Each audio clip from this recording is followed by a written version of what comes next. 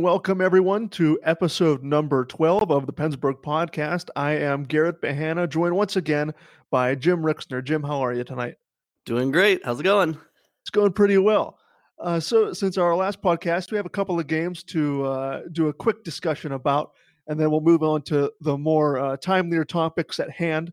But since our last podcast went out on February 2nd, the Penguins have been in a little bit of a slide recently with losses to the Maple Leafs, then a divisional loss, a really big goose egg, a 4-0 loss against the Carolina Hurricanes, an overtime loss against the Florida Panthers, a loss against the very dominant Tampa Bay Lightning, and then the most recent result was Monday night against the Philadelphia Flyers, where Matt Murray and the Penguins responded with a really, I don't know if it was a convincing win. It seemed like the Flyers outplayed the Penguins in that contest, but a 4-1 victory is a 4-1 victory nonetheless, and points are points, especially in the Metropolitan Division. So, Jimmy, let's just do a quick recap of the last couple of games here.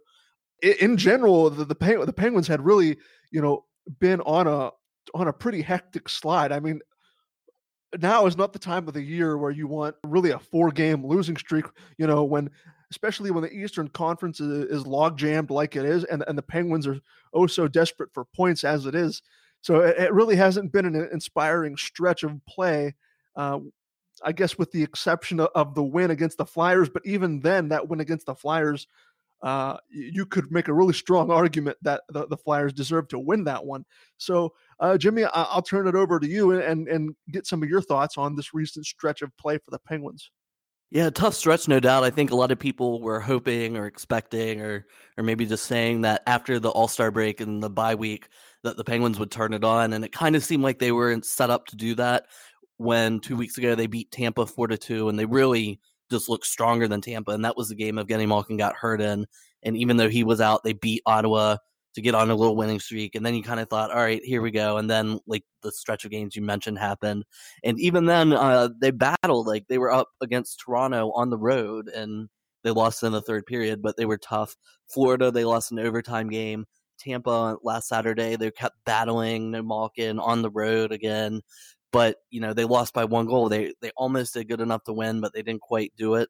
So, I mean, that matters that they didn't win, and some of these games are ticking away. And during that time, they lost to Carolina, like you mentioned, and that was the stinker. That was the bad game. That's the one you can't have. And that let Carolina get really close to being at the tail end of that playoff chase. And now suddenly, if you're the Penguins, you're looking at it, and your status as a playoff team isn't assured. There's no pad. There's no cushion for the future. So it's definitely going to be important. It seems like we see like a 5 or 6 game winning streak all the time around this time of year, and they definitely need it now. If you look at that standings, there's a bunch of teams right on their heels, and at the same time, teams like the Capitals and Columbus Blue Jackets aren't that far ahead of the Penguins. So one good stretch, they could be right back in it. But if they keep sliding, they could quite easily be out of it. I guess at this time of year, you have to look at the standings too a lot. And it's interesting as I look at what lies ahead for the Penguins with games against the Oilers, the Calgary Flames, another divisional game against the Rangers and the Devils, the Sharks, the outdoor game against the Flyers. The next stretch of games, you could make the argument that this could be a season-defining stretch for the Penguins. I mean, with divisional games, like we said, it's already as tight as it is in the Eastern Conference and the Metropolitan Division. The Rangers, the Devils, the Flyers, the Blue Jackets, all before the month of February ends. So, between now and the end of February, with these divisional games on tap, it's not going to get easier. I really do think that the fate of the Penguins will be decided with this stretch of games, as bold as it is to say. But this is the way the way it was written. This is the way the schedule has been since it was announced. So I mean, as cliche as it is to say, the Penguins control their destiny. Everyone, it's probably the most used cliche in sports, but really the Penguins do. I guess this will be the perfect time to segue into what's happening with the Penguins personnel wise, and how that would translate and make the stretch of games a little bit more difficult. And we'll get right into it. In the win against the Flyers on Monday night, the Penguins seem to have lost defenseman Olli Maatta for, at least according to the Penguins, an indefinite period of time with what looks to be an upper body injury, and we're in no position to speculate on what the injury could be. It was assumed to be a shoulder injury, but even so, Jim, with the absence of Olli Maatta now and the impending return of Justin Schultz, I think you wrote about this in Pennsburg as well. Everyone was hoping that Schultz would come back and hopefully find his rhythm at the end of the season, and the blue line wouldn't suffer any major catastrophic injuries. And a lot of Penguins fans were holding out hope that Jack Johnson would be the one riding the bench for how bad he's been. But unfortunately, we don't know how long Maatta's going to be out. And with that being said, Jack Johnson looks like he's pretty much cemented a place in the lineup for the foreseeable future. What's your take on this defense now moving forward with the Maatta injury? I think it's a big loss, and we all know Olli Maatta isn't having the best season, but he's also had to play with Juuso Riikola a lot. He's had to play with Jamie Oleksiak a lot. He hasn't had the best of players to deal with, and that's another thing about Olli Maatta is he kind of, when he has a good partner, a strong partner who can move the puck and who he can lean on a little bit, then he does really well.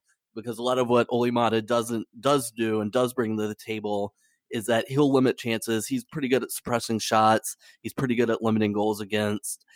He does a lot of that little quiet stuff. So to lose him, I think, is going to be a big loss that they'll feel, because it was almost assumed, at least in my mind, when you get Justin Schultz back, like Josh Yowie told us on the pod, the plan was to use Maatta and Schultz together on the second pair and kind of really have two solid pairs to go along with Dumoulin and Letang.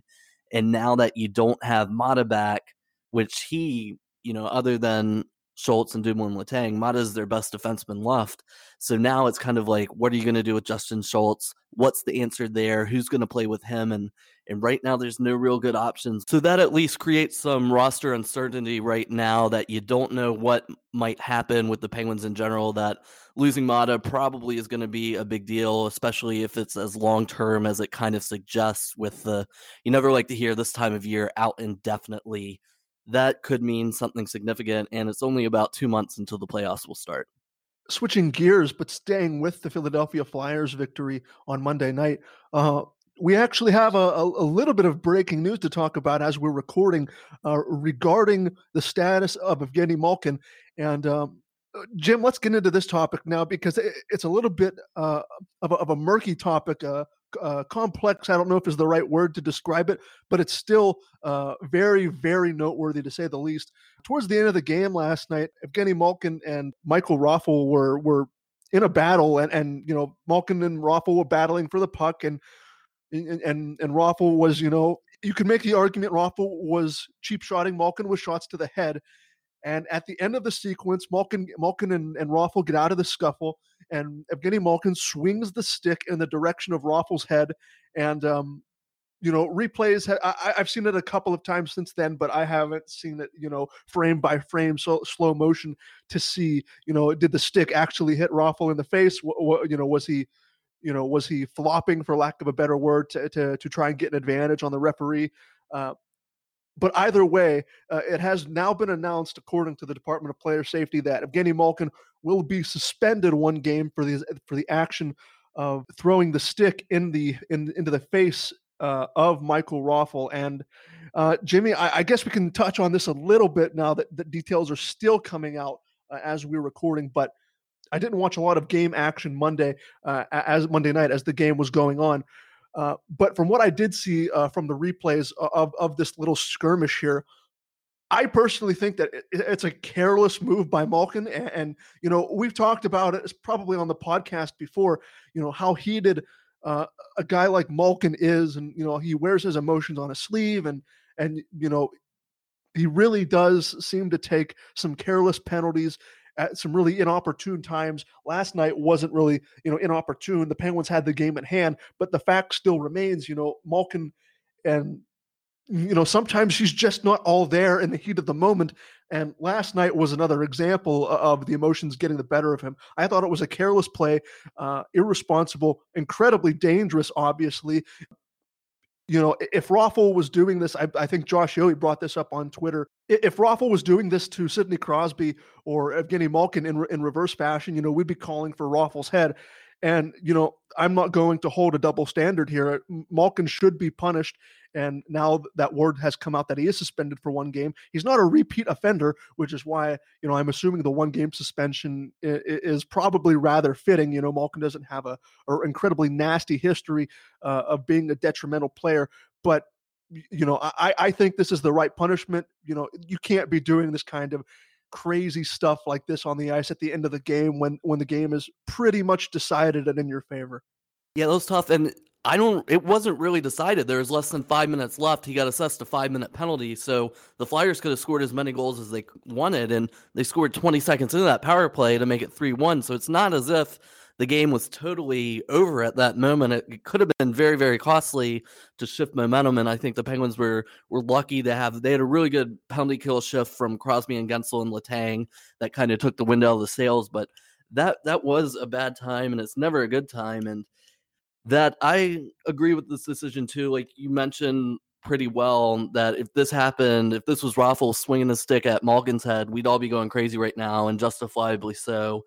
You just can't, in the sport of hockey, swing your stick at a guy's head like that. I get that he got punched. I get that it was a battle, and that sucks, but Malkin's a star player. He deals with abuse all the time. He knows he has to suck it up. There's 5 minutes left in the game. You're winning 3-0.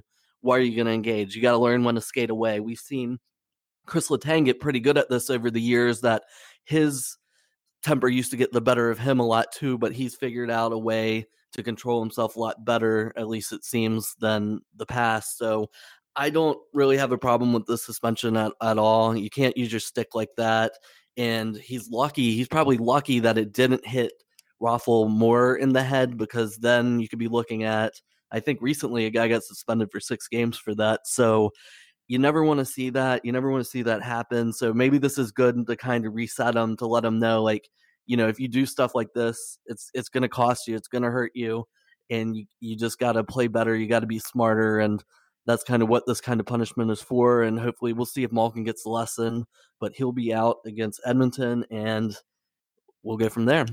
One final thing to touch on of important note in the Penguins Flyers matchup was the return from a brief absence regarding goaltender Matt Murray, who we will touch on in just a minute with a fantastic interview with NHL Network's Kevin Weeks. But Jimmy, the return of Matt Murray, he undoubtedly got the first star of the night in my book for making 50 out of 51 saves in a return game.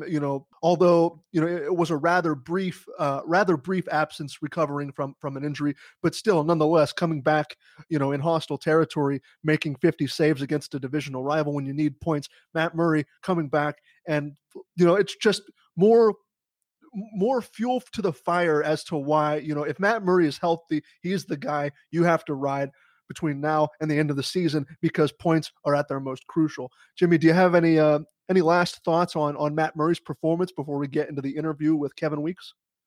No, you summed it up. He was great, and the Penguins need strong goaltending. Every time they do well in the playoffs, they're going to go as far as their goalie takes them, no matter who it is. And right now, their goalie's Matt Murray. There's no doubt about it. So he's going to have to be at his finest down the stretch. And like you said, Kevin Weeks gives us some good insight into what it's going to take maybe to do that. All right, well, that will do it for us. Without further ado, here is NHL Network's Kevin Weeks. We hope you enjoy.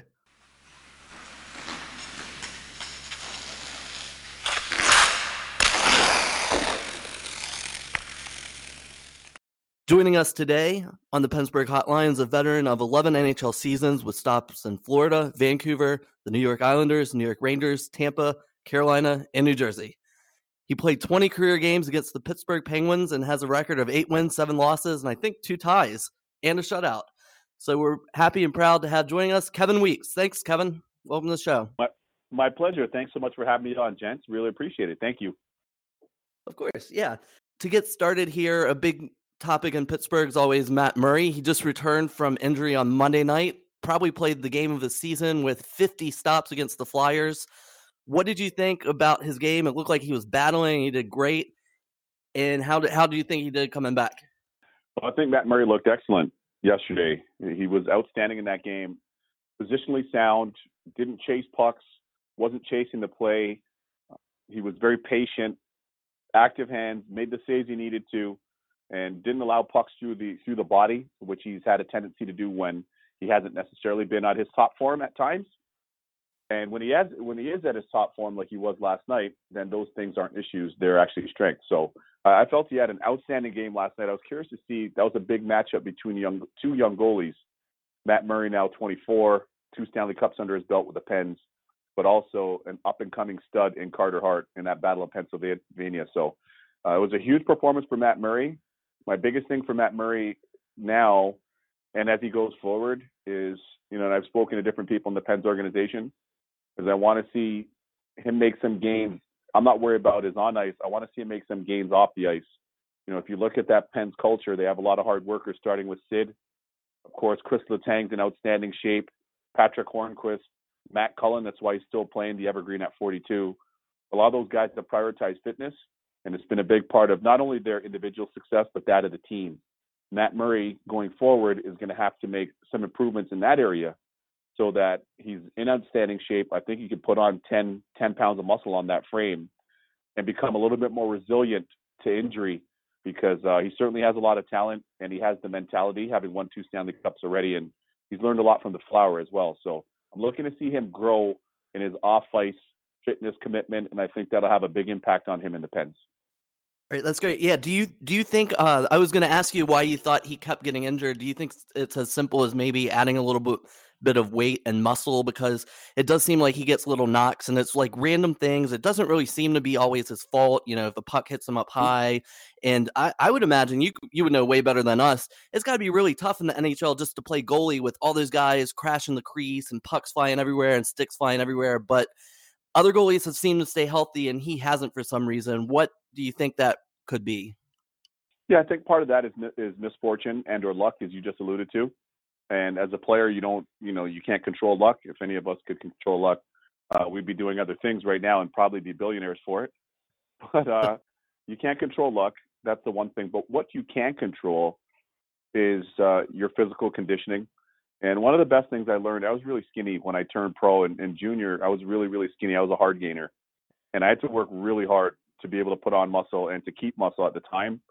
And I remember Brian Murray telling me, like, you know what, when we've got Chris Simon, you've got big power forwards in and around the net, Rick Tocchet, Jay Caulfield, different players in the era when I came into the league, that you got to be able to battle your way through a screen. Joe Nieuwendyke's in front of you. You got to be able to battle for a rebound. And we need you to get stronger. And it was a big focus. I always loved training myself, but, I was able to put those 8 to 10 pounds of muscle on. And they really helped me as a goalie. A lot of times the conventional wisdom is goalies shouldn't have been in the weight room. And I can't disagree with that more. And for him, it's not that he needs to become the next tight end for the Steelers, but if he could get 10 pounds, maybe 11 pounds of functional muscle and still maintain his flexibility and his range of motion and his strength in his flexibility and range of motion and his conditioning, I think that'll only help him, because he will become more resilient to, opposing forwards crashing the net, attacking the net. Don't forget, a lot more players, not in terms of the physical nature of being power forwards that we saw in let's say in my era, but now with the new rules, guys are able to cut to the net a lot more. They're faster skaters. There's more skill. And of course, for the defensemen, you don't have the likes of an Ulfie Samuelsson or a Scott Stevens or a Ken Danico that can absolutely punish the opposing team and their forwards attacking the net. So you got to control the controllables in short, and that's a controllable that Matt Murray has some area to grow in. And I think if he does, sky's the limit for him, because he definitely has the skill set and he has the mindset as well. Kevin, let's continue with the goaltending conversation here. We'll flip from Matt Murray to the Penguins' backup now in Casey DeSmith, who last month signed a brand new 3-year contract extension that will start next season. Casey DeSmith really came out of nowhere for the Pittsburgh Penguins. And while Matt Murray was rehabilitating from previous injuries, even going back into this season, Casey DeSmith really came into his own as a really competent NHL goaltender. So looking at the 3-year extension that the Penguins handed DeSmith back in January, do you feel that the DeSmith extension is good for the player, good for the Penguins organization to get solid goaltending depth, or really just good for both parties? I think it's good for everybody. And I'll say this, I've said this on the air. We've talked about this on the NHL Network numerous times on NHL Tonight, that Casey DeSmith has helped save the season for the Pittsburgh Penguins. And he's really also helped push Matt Murray. Matt Murray came in, and I remember, the Flower was there. Everybody knows the Flower is a future Hall of Famer. And to this point, the best goalie that's played in the Pens organization, with respect to Tom Barrasso, who also had a great run, and Matt Murray, who's on a great run himself right now. But to date, the Flower was the best goalie that's played in that franchise. And I will tell you this, when you're Matt Murray and you're shredding up Junior in Sault Ste. Marie, but then you come up to Wilkes-Barre and you're shredding up Wilkes-Barre, his first year pro, etc., and you're putting up shutout after shutout, you know that to get the net, you have to be spectacular, because why? Marc-Andre Fleury's there. Not only is he a great person, he's also a great goalie. He's also a Hall of Fame person. So the emotional equity that he had, the personal human equity that he had within that locker room and among the Pens faithful. So that had Matt Murray playing at his best. He knew that he was on a razor's edge, and he had to be that. And, since Flower left, continued on to greatness, helped them being Vegas, go to Stanley Cup final last year. As of now, Flower is my Vezina Trophy winner right now for this season. But all that to say, Matt Murray had some lapses, and then he had some times where he was awesome, but he didn't really necessarily feel that threat. And once Casey DeSmith got the net, Casey DeSmith started playing at a high level. He exceeded expectations. Everybody there respects him. I've spoken to people within that franchise, including their goalie coach, Mike Buckley, and everybody raves about him. And then you started seeing the performances. So I really think that he helped, A, rescue the season, DeSmith. B, I think that he also kind of jump-started Matt Murray, for Matt Murray to play at his level, as you saw, not this injury that he returned from last night with the 50 as one example, but the prior injury that he returned from about a month ago when he came back and was undefeated and had that streak. Casey DeSmith, has helped spurn that. And lastly, I think that there's good value there. I feel that you get a guy that a guy that you trust in Casey DeSmith, that's earned every little inch of ice and starts and net that he gets, that's been in the minors, that's ridden the buses. He's eaten at TGI Fridays before he could go to steakhouses in Montreal and in New York. So he understands, that what it takes to get there. And I think it's a great signing. I like it. We're joined again by Kevin Weeks, and Kevin will be at the NHL's coverage of the Stadium Series live from Philadelphia next week, beginning Saturday, February 23rd at 7 p.m. NHL Network, definitely the best pregame in the business. Loved you guys at the All-Star game. How much fun was that out in San Jose earlier? I appreciate that. Thanks. Yeah, we had a blast out there. We did. We had a blast out there. The fans in San Jose did a great job. The Sharks did an outstanding job in hosting. The league's events are always very well coordinated and among the best in all of pro sports. So many NHL fans travel to a lot of the different events. For those of you that haven't been to them, I know a lot of you Pens fans there in Pitt, you guys have hosted a lot of them and more than your fair share of them. So you would understand. But yeah, the atmosphere was awesome. We had a lot of fun out there. And the best part about that is you get everybody within one place, especially around All-Star. You get players and staff from every different team in one place. So you're able to connect with them. You're able to get a lot of information about things that you otherwise makes it a little more difficult to in the part of the regular season, with the exception of, we live in Jersey, so with the exception of them coming in to play either at the Prudential Center or the Garden and me getting to the rink. But that aside, it's nice to have everybody in one spot at All-Star Weekend. Thanks so much for tuning in, man. We appreciate that. Yeah, of course. One other team that's kind of in your area then is probably the surprise team of the Eastern Conference in a pleasant way. Well, other than Montreal, that would be the New York Islanders. They have Barry Trotz, goalie coach Mitch Korn. I mean, all they do is they go places, they improve the defense, they improve the goaltending, and they just find ways to win. Do you think the New York Islanders are for real this season as a serious contender? Yeah, no question. I would say this. So the night that the Washington Capitals won the Stanley Cup, a few of us here on the NHL Network, Mike Rupp, and a couple others of us, we had the chance to see Coach Trotz back in the hotel, late night, 2-something in the morning, Vegas time. And, in talking to him, I just got the sense that Washington wasn't going to make it happen. They weren't going to raise his compensation level to where it deserved to be. And I really felt as though there was going to be an opportunity for him to go to the marketplace. And I got to tell you what, I think Barry Trotz, Lane Lambert, and Mitch Korn are outstanding in their respective roles as coaches. They helped deliver something to, the nation's capital that never happened before in 40 plus years with that cup. And I remember thinking, the Islanders would be a great landing spot. There are a lot of teams, but the Islanders would be a great landing spot for him. And see, I played for Lou Lamoriello. And what I respect about Lou is he's the hardest working senior hockey executive that I've seen, not named Commissioner Bettman. Everything for him is about detail. He watches hockey all the time, different levels all the time. Every single detail. I knew that when we played with the Devils. That's the way we were run. So when he took the helm with the Islanders, he could have made a better hire. And I'll just tell you guys quickly, just being at the Garden after Islanders Rangers about a month ago, there was outside the Islanders locker room, there was a post-game meal set up. Post-game meal, fish, salmon, chicken, you name it, everything, pasta, everything, salads, and it was all set up for the players and the staff. And in all my years playing at the Garden or broadcasting, I've never seen that happen before, unless it was playoffs for an opposing team. Wow. So those are, when I always say the devil's in the details, although Lou is the architect of the Devils, he's no longer there. But he had a big impact on the culture of the Toronto Maple Leafs, and he has a huge impact on the culture of the New York Islanders. So too does Coach Trotz. And I've spoken to Anders Lee, Leo Komarov, who's come over, Robin Leonard, Matthew Barzell, Kyle Clutterbuck. I've spoken to different guys in that locker room, and every one of them said, you know what, Weeksy, now we feel like we're in the NHL. So right now, Barry Trotz, the way he's operating, and I don't say this lightly, he's having a Belichick-like impact. Oh.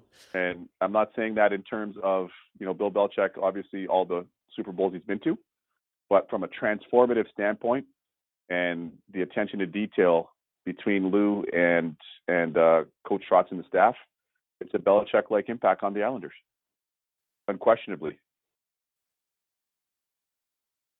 Kevin, one last thing before we can get you out of here. Let's shift to the trade deadline and more specifically talk about a team that really is a wild card or an unknown when it comes to the trade deadline this year, and that is the Columbus Blue Jackets. And you yourself actually broke some news on Twitter recently noting that one of the trade chips that Columbus holds, Artemi Panarin, recently switched his agent, and so that's adding a little bit more of fuel to the fire for the upcoming trade deadline.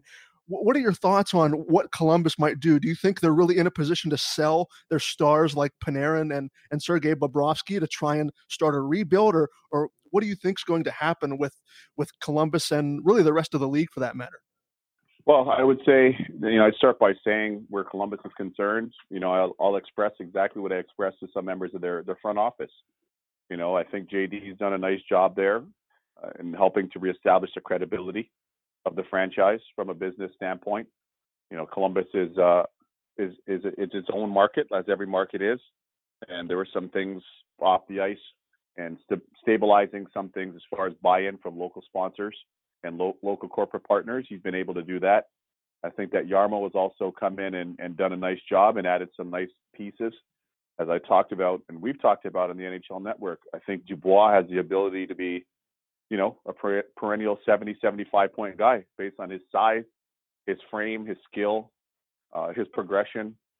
Of course, I love Josh Anderson as well. I see him he should be a perennial 25 guy as well. Size, speed, skill, a little bit of jam as well. We saw the fight that he had with Jamie Benn 3 weeks ago, and that ended very well for Anderson, which you don't say very often when people fight Jamie Benn.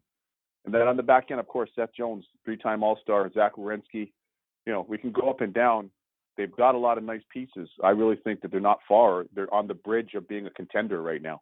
That's a good team in the Metro. You guys, I'm sure, get to see a lot of them there in Pitt. But the challenge that also happens is you have to manage your assets. And asset management is really important. So for them, they are in a position, and Jarmo's in a position where he has to make strategic decisions that he thinks are the best interest of their franchise. And in the case of the pending unrestricted free agents, starting with Bobrovsky, who's the only 2-time Vezina winner in the league, and overall he hasn't played up to his level this season. There've been a lot of disruptions, understandably so, with that pending free agency and being a goalie and some of the disruption that's kind of taken place. But Columbus has been great for him. He's been great for them. And then if you look at Artemi Panarin, To me, he's a top 10 player in the league in terms of his ability to generate offense. People thought it was only with Patrick Kane when they were the best line in the league with him and Anisimov. He's done the exact same thing in Columbus without the same dynamic offensive weaponry around him. So this will be interesting to see where it goes and what Columbus chooses to do, whether they retain them or they're able to find a dance partner or two or three. Because if they move either one of them, it could be via a three-way deal, not dissimilar to what we saw with Matt Duchene. So the challenge right now, guys, in short, is this trade market is one that's very fluid. That's the word I'd use to describe it. So too is Columbus's situation. But the trade market is fluid. And you're going to ask me why? Prices haven't been established. Because the price for Brian Boyle was interesting. That netted a higher return than people would have thought. The price to acquire Jake Muzzin was also interesting. But it was a position of need for the Leafs, so they felt they had to make that deal. So in terms of the prices, we'll see where those go. And lastly, the teams in the West right now, that's kind of compounding the situation. A lot of these teams are still contenders, even some teams in the East that we thought were out of it. But the West is wild, wild West, and it's wide open. So a lot of the teams that we anticipated that would be buyers are either sellers. They're either holding, and some of them are even perhaps looking to buy. So we'll see where it goes. It sets up for an exciting next 13 days. It definitely does, and that's what always makes it fun this time of year. And Kevin Weeks also had the Derek Brassard trade to Florida pretty quickly, so you're breaking news left and right these days. Everyone should follow him on Twitter and social media at Kevin Weeks. And thank you for your time, Kevin. We really appreciate it, and dropping some knowledge on us. You're welcome, guys. Thanks so much for having me on, and thanks to all the Pens fans there in PA that tune in and watch us on the NHL Network. Thanks for having me. Of course. Thank you.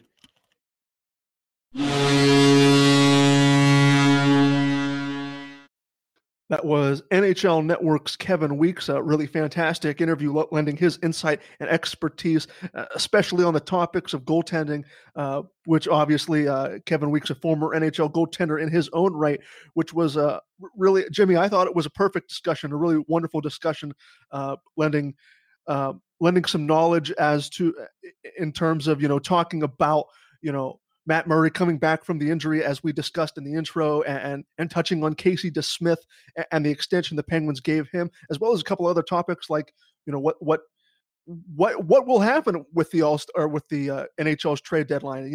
It's such an exciting time. It's one of my favorite days of the year. I don't know about you, watching how the rest of the league will unfold after the trading deadline and gearing for the playoffs. But Jimmy, I thought it was a great interview with Kevin, and we really appreciate him taking the time to come on. Do you have anything else left to add before we get out of here? Yeah, sure. He kind of slipped in there that Marc-Andre Fleury right now is his Vezina pick, and I saw that segment they did on NHL Network where Kevin Weeks shouted out Shady Side, so he's definitely a real one. He knows his stuff when he's from Pittsburgh, talking about Pittsburgh, so that was really cool. Fleury's number one in the league right now in wins and shutouts, so it could be his year for a Vezina. Who knows? I mean, Kevin Weeks, former goalie, he knows what he's talking about. He likes him for it right now, so that's something to keep an eye on too, which could be pretty cool down the stretch. Absolutely. Well, that will just about do it for this episode of the Pennsburg Podcast. Before we leave you, we'd just like to let you know that you can find this podcast on any streaming service of choice, whether that be iTunes, Spotify, Google Play, or SoundCloud, whatever your podcasting medium of choice is. We'd really appreciate it if you took a couple of minutes out of your day to give us a 5-star rating. If you like what you're listening to, it really makes our job a lot easier, knowing that we're putting the work in and we're delivering a quality product for everyone who's listening. Follow the Pennsburg Podcast Twitter account to get notified whenever a new episode of the podcast drops. You can follow the podcast Twitter account on Twitter. That is at Pennsburg Pod, at Pennsburg POD. Follow our main account as well at Pennsburg to get wholesome interwebs content that you can't find anywhere else. We have an email account that you can send correspondences to if you'd like. The email account is pennsburgpodcast@gmail.com. You can find my co-host Jim Rixner on Twitter at hooks_orpik. You can find myself on Twitter at gbehana, at GBEHANNA. Jimmy, do you have anything else left to say before we get out of here? No, I don't. All right, well, that will wrap up this edition of the Pennsburg Podcast. We hope you enjoyed listening, and we will be back next week with another edition of the Pennsburg Podcast. We'll see you next week.